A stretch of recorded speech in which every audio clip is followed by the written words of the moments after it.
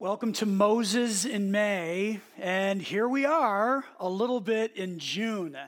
It's great to see you. I want to thank you for being here. I also want to welcome everybody watching online. I believe today is going to be a really good day. So here's what I want you to do. Get your Bible or your device ready, because we're going to spend some time in Exodus chapter 25. We're going to read some verses there. And then we're going to move from there to the Old Testament book of Numbers and look at a couple of different chapters there as well.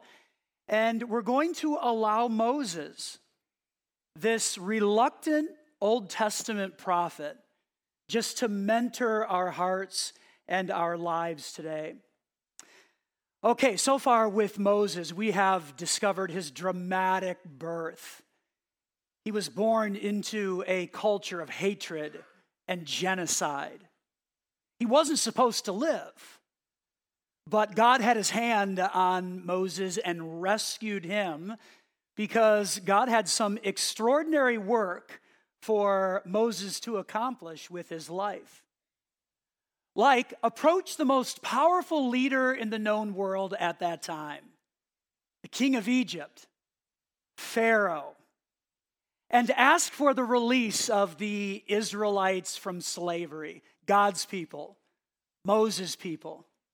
That's what God wanted Moses to do. Moses, you go and you approach this authority, the biggest leader in the known world, and you ask him to release our people. And that's exactly what Moses did. Eventually it happens, and God's people walk out of Egypt in freedom. They do. Pharaoh changed his mind, though, and he goes after the Israelites to bring them back into slavery. And in another miraculous scene, God just opens up the Red Sea, and the Israelites walk across on dry ground, and they are rescued from the pursuit of Pharaoh and his army, and they begin their new life as a nation, as free people. So great, right? The people are free. Moses is doing a pretty good job of leading. And now they begin this journey out of Egypt into the promised land that God had given to them. They're beginning the movement. Let's go and get our land. Except they take a very circuitous route in getting there. And here's what I mean by that. There's a map on the screen, and you can see on the left side here, there is the land of Egypt, and that's where God's people were enslaved for hundreds of years. They begin a journey to Kadesh Barnea, which you can see on the right side of the map there. Kadesh Barnea sat just a few miles outside of the promised land. Now, I'm not a trip expert planner or anything like that, but for me, in looking at the map, I would say, okay, if you are leaving Egypt and going to Kadesh Barnea, the shortest route from point A to point B is just to go straight across, right underneath the Mediterranean Sea. That makes a lot of sense to me. Scholars tell us the journey from Egypt to Kadesh Barnea, if you go straight east to west or west to east, would take about 130-ish miles. Or for a large group, which that's the nation of Israel, about a month. So think about this. God's people, they're free and leaving Egypt. They're making their way to Kadesh Barnea, and in about a month, they can be right at the edge of the promised land, the land that God had given to them. They can get there. Except they take the long route. God's people do this. They leave Egypt and they travel south into what is known as the Sinai region. And they even spend a few months at a place called Mount Sinai, where they interacted with God and they worshiped God there. And God gave Moses the 10 commandments there. And they spend time in this Sinai region, and eventually they make their way back up to Kadesh Barnea. kind of a different route, a different path to take. Every summer, my wife Tanya and I and our family, we travel back to Toledo and Chicago to visit with our families. And we leave our home in PA and we wander up to the Pittsburgh area, and then it's a straight shot west from Pittsburgh. And we go to Toledo and we spend time with Tanya's family there, and then just from Toledo to Chicago, straight west, and we spend time with my family there. That's the route we take. At least that's the route I think we take. I just put the addresses in my phone. I really have no idea where we're going, but I think that's what happens. We go up to Pittsburgh and then straight west to Toledo and Chicago. That's the shortest route from point A to point B. And when you look at that map, it sure makes sense that God's people would just leave Egypt and take 30 days and get to your promised land and start enjoying all of this. But they take the long route. They go south before they go north again. Why does that happen? Well, here are a couple of reasons. A route along the Mediterranean.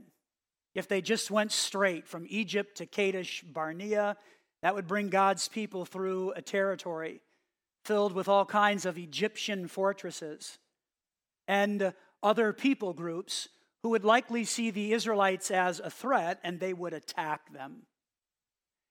And God knew that if his people were attacked, it would be a disaster. It would be a mess. They weren't trained as soldiers. They didn't really know how to fight. All they had known for hundreds of years was slavery. They didn't have weapons of any kind. If they were attacked, they would run. They would have to run. It would be their only way to survive. And so taking the long route uniquely is God's way of rescuing his people from being attacked. Again, it doesn't necessarily make a lot of sense to us. Just get there. But God was protecting them by taking them the long way. That's one reason. Here's the second reason. Do you remember the week we talked about Moses and the burning bush where God talked to him? That all happened in Exodus chapter 3, where God spoke from the bush to say, Moses, here's what I want for you.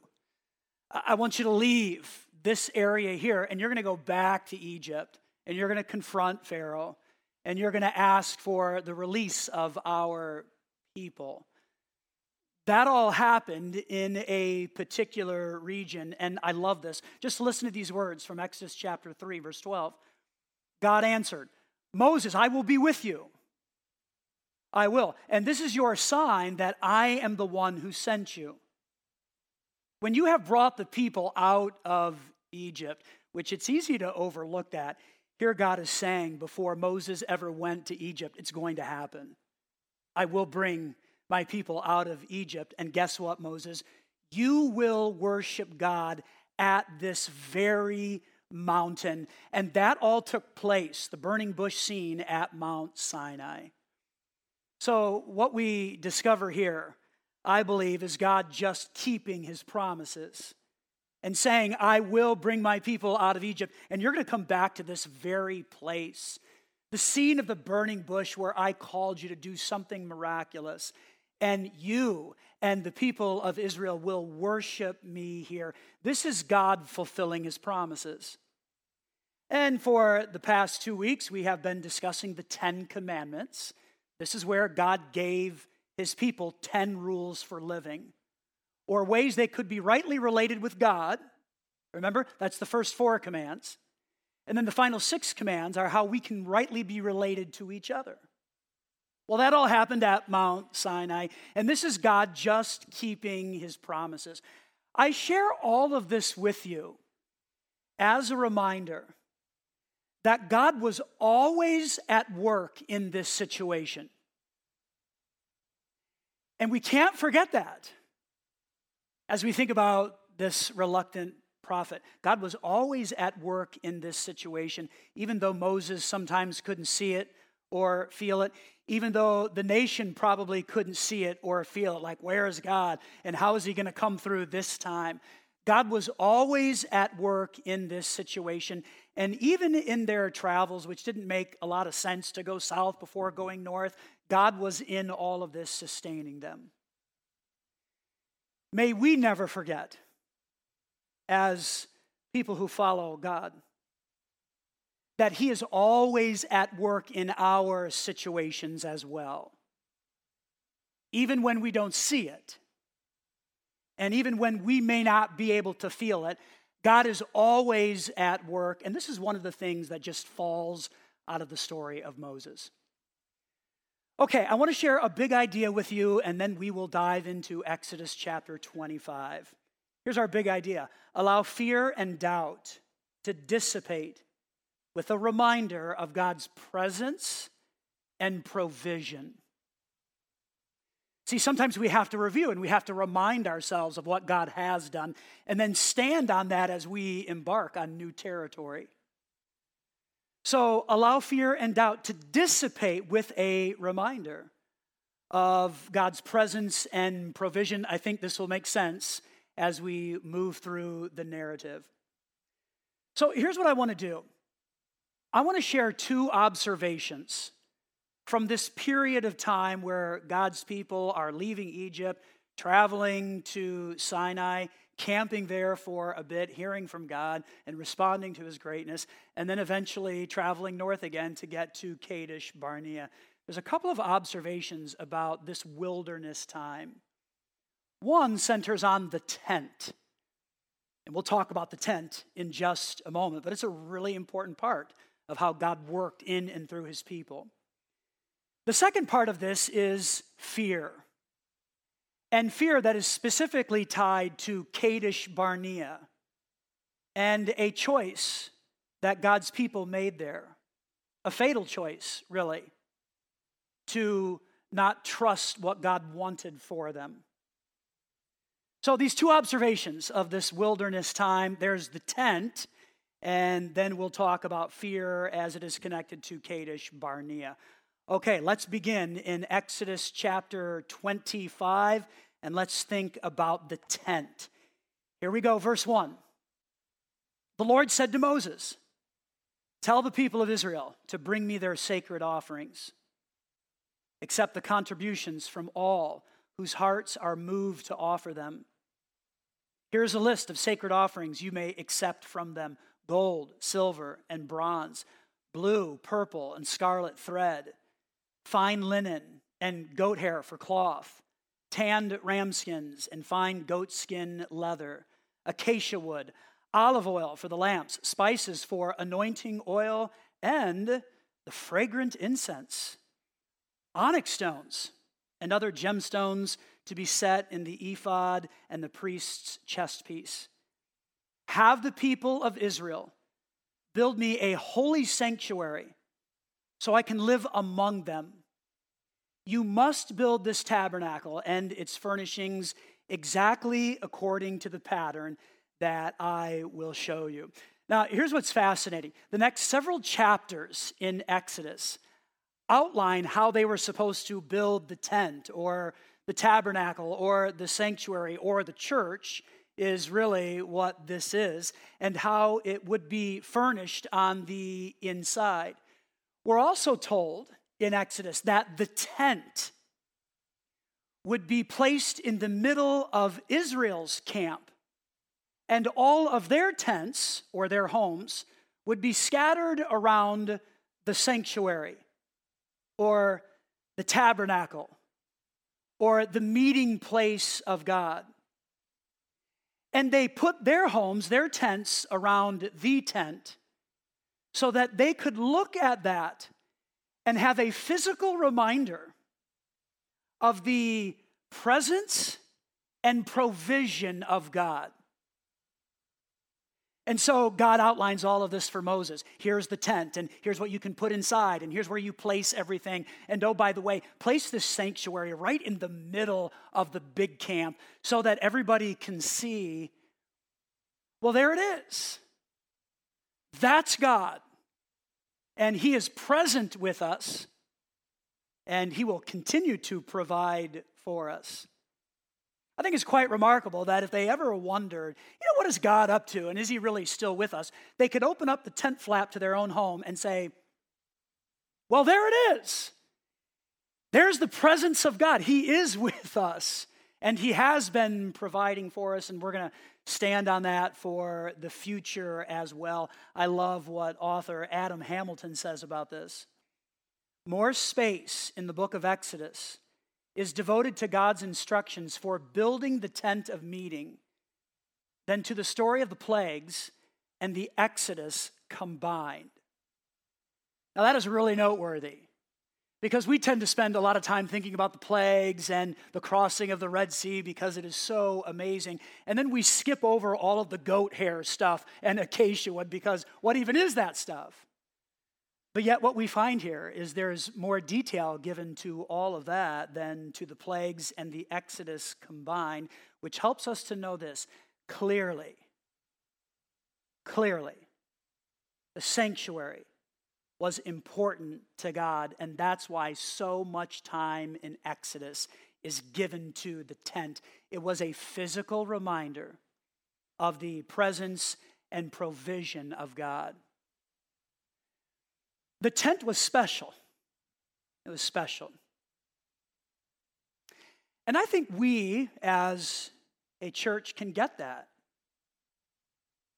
I think that makes sense to us. This place in the middle of the camp that was a picture of the presence and provision of God, and they could see it. I think that makes sense to us, Valley Point, as a faith community. For 12 years, we met in rented space at the Garnet Valley Middle School.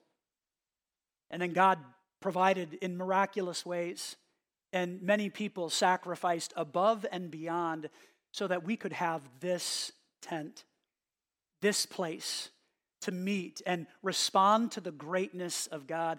And 3 years after all of that happened, I am still amazed at what God did for us and through us, and that we have a place, sacred space, really, to just respond to who God is. And I understand that the church is not a building, the church is people, and wherever we go, we are the church in those contexts. But there is something special about sacred space that is a reminder of the presence of God and of how he provides. So as we think about the wilderness wanderings of God's people and their time getting to the promised land, we can't forget about the tent. It was right there in the middle, and they could look at it and say, he's still here. He's still here. And he will continue to provide for us. Okay, let's think about fear now and Kadesh Barnea. If you find the Old Testament book of Numbers and chapter 13, we discover at this time that the Israelites have been free from the Egyptian tyranny for about 2 years now. And things are going well for them. And here's what we discover. Verse 1. The Lord now said to Moses, they're in Kadesh Barnea, they're right there at the edge of the promised land. The Lord said to Moses, send out men to explore the land of Canaan. Send out some spies. The land I am giving to the Israelites, they need to see it.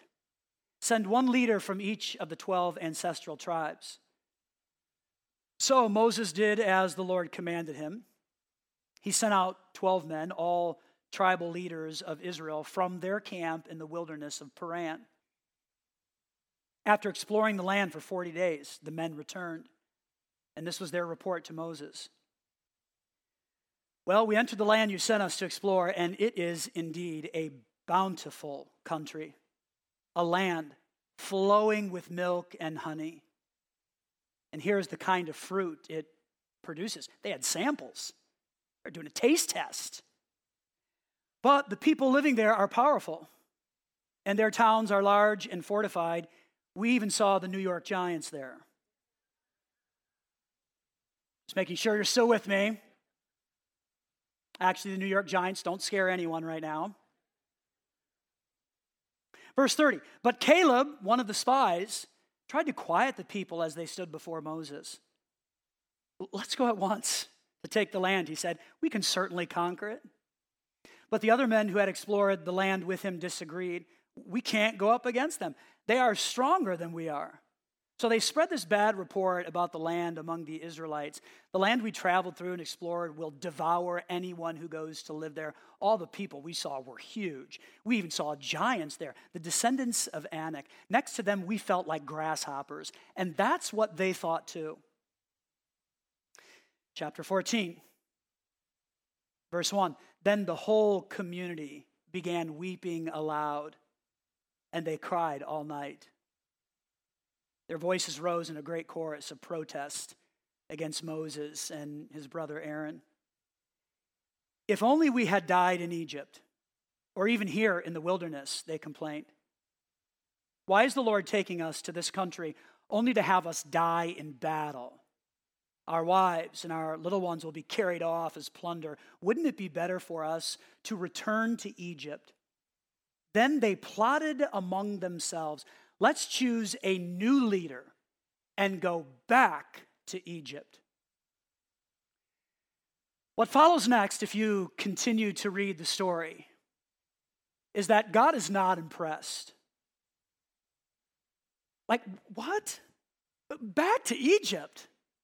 Like, you can just imagine God trying to figure this all out. Like, what are you thinking? Why would you want that? Have you forgotten what I did and how I helped you escape and the miraculous things and the food that I have provided for you and the water? Have you forgotten all about this? God is not impressed at all. And as a result, God declared that no one 20 years of age or older who had cried out against God would be able to enter the promised land. He just said, "You're not going."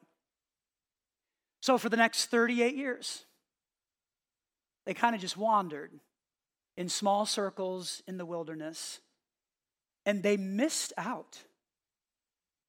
Just miles away from the land that God said, "You can have it. It's yours. I'm giving it to you." They missed out on enjoying God's best because they allowed fear to drive them. That's the fatal choice at Kadesh Barnea. So what do we do with all of this?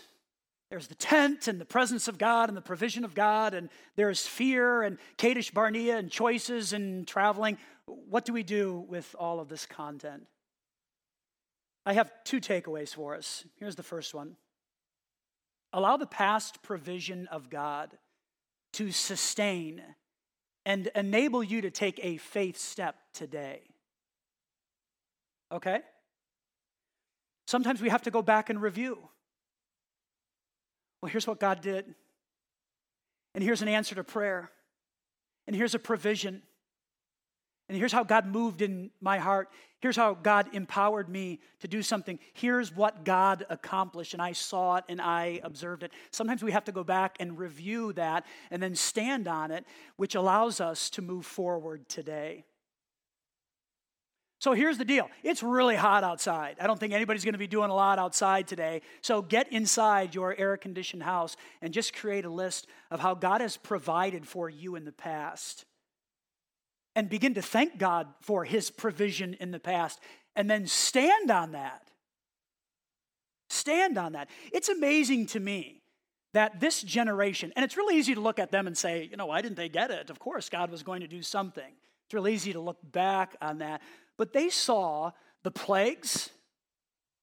They saw God enable them to walk out of Egypt and cross the Red Sea. They watched God provide manna for them and water and bring them to the edge of the promised land and protect them throughout that journey. He gave them commandments that would guide them as a new nation and help form them into people who would honor him and also respect others around them. God provided all of this. They were eyewitnesses to these things. They saw it.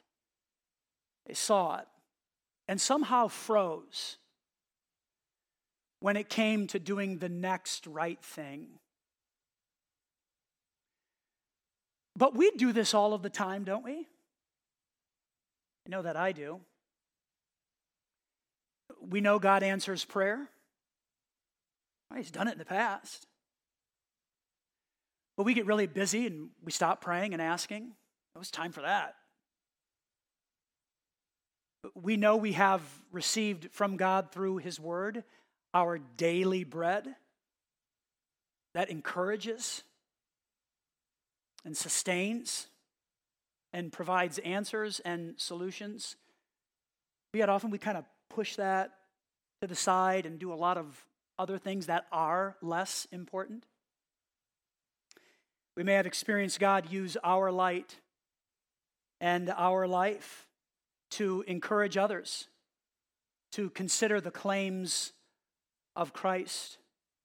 But then we get really fearful in a culture that's not too big on Jesus, and to kind of keep that down.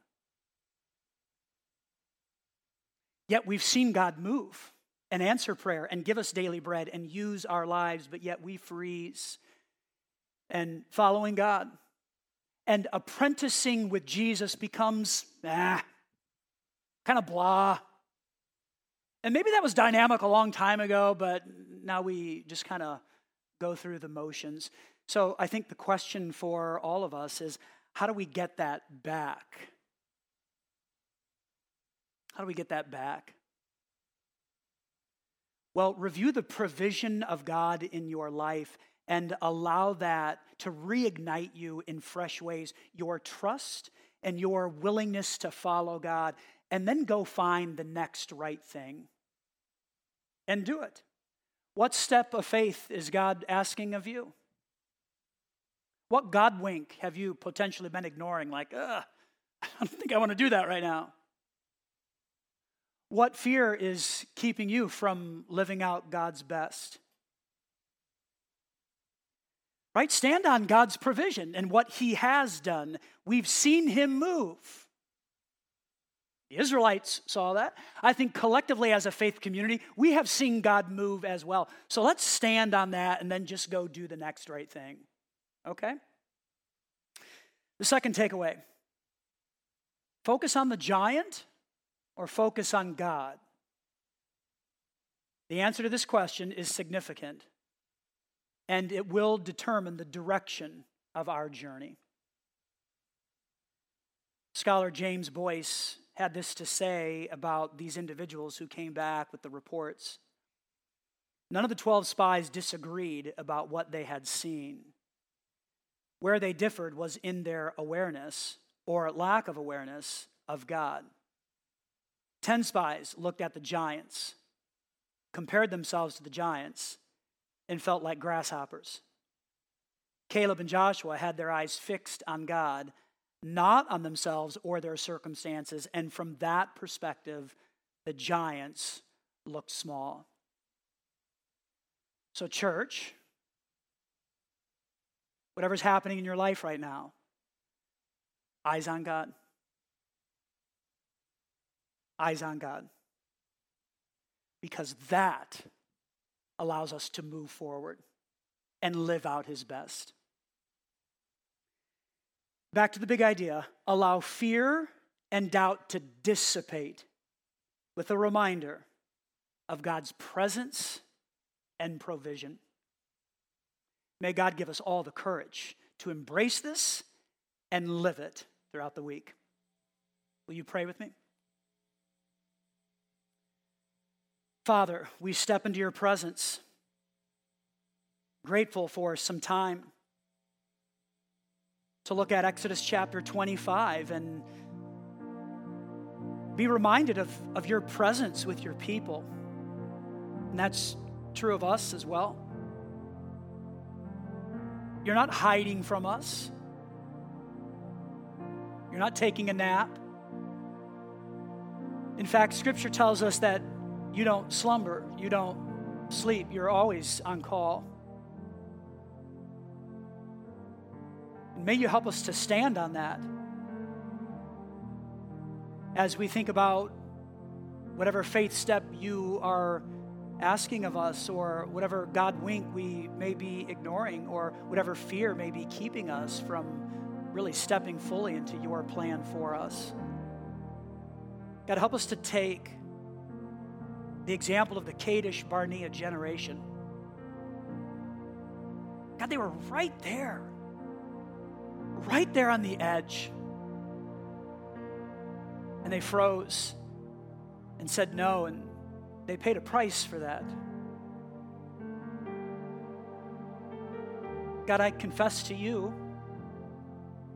I do that quite a bit. Just kind of freeze, and I know God has done something in the past, but I don't know about this. This might be too much. And I confess that fear to you. God, many of us probably feel that way.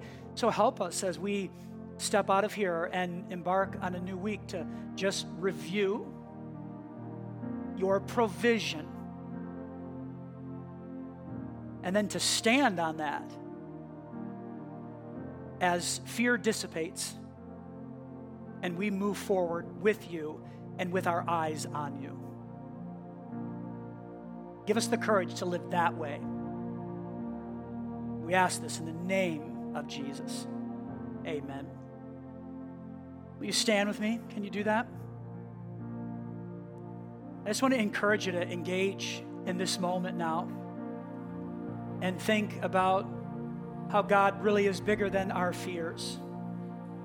And He doesn't want us to be enslaved to what keeps us from living out His best in us. So let's respond to that now.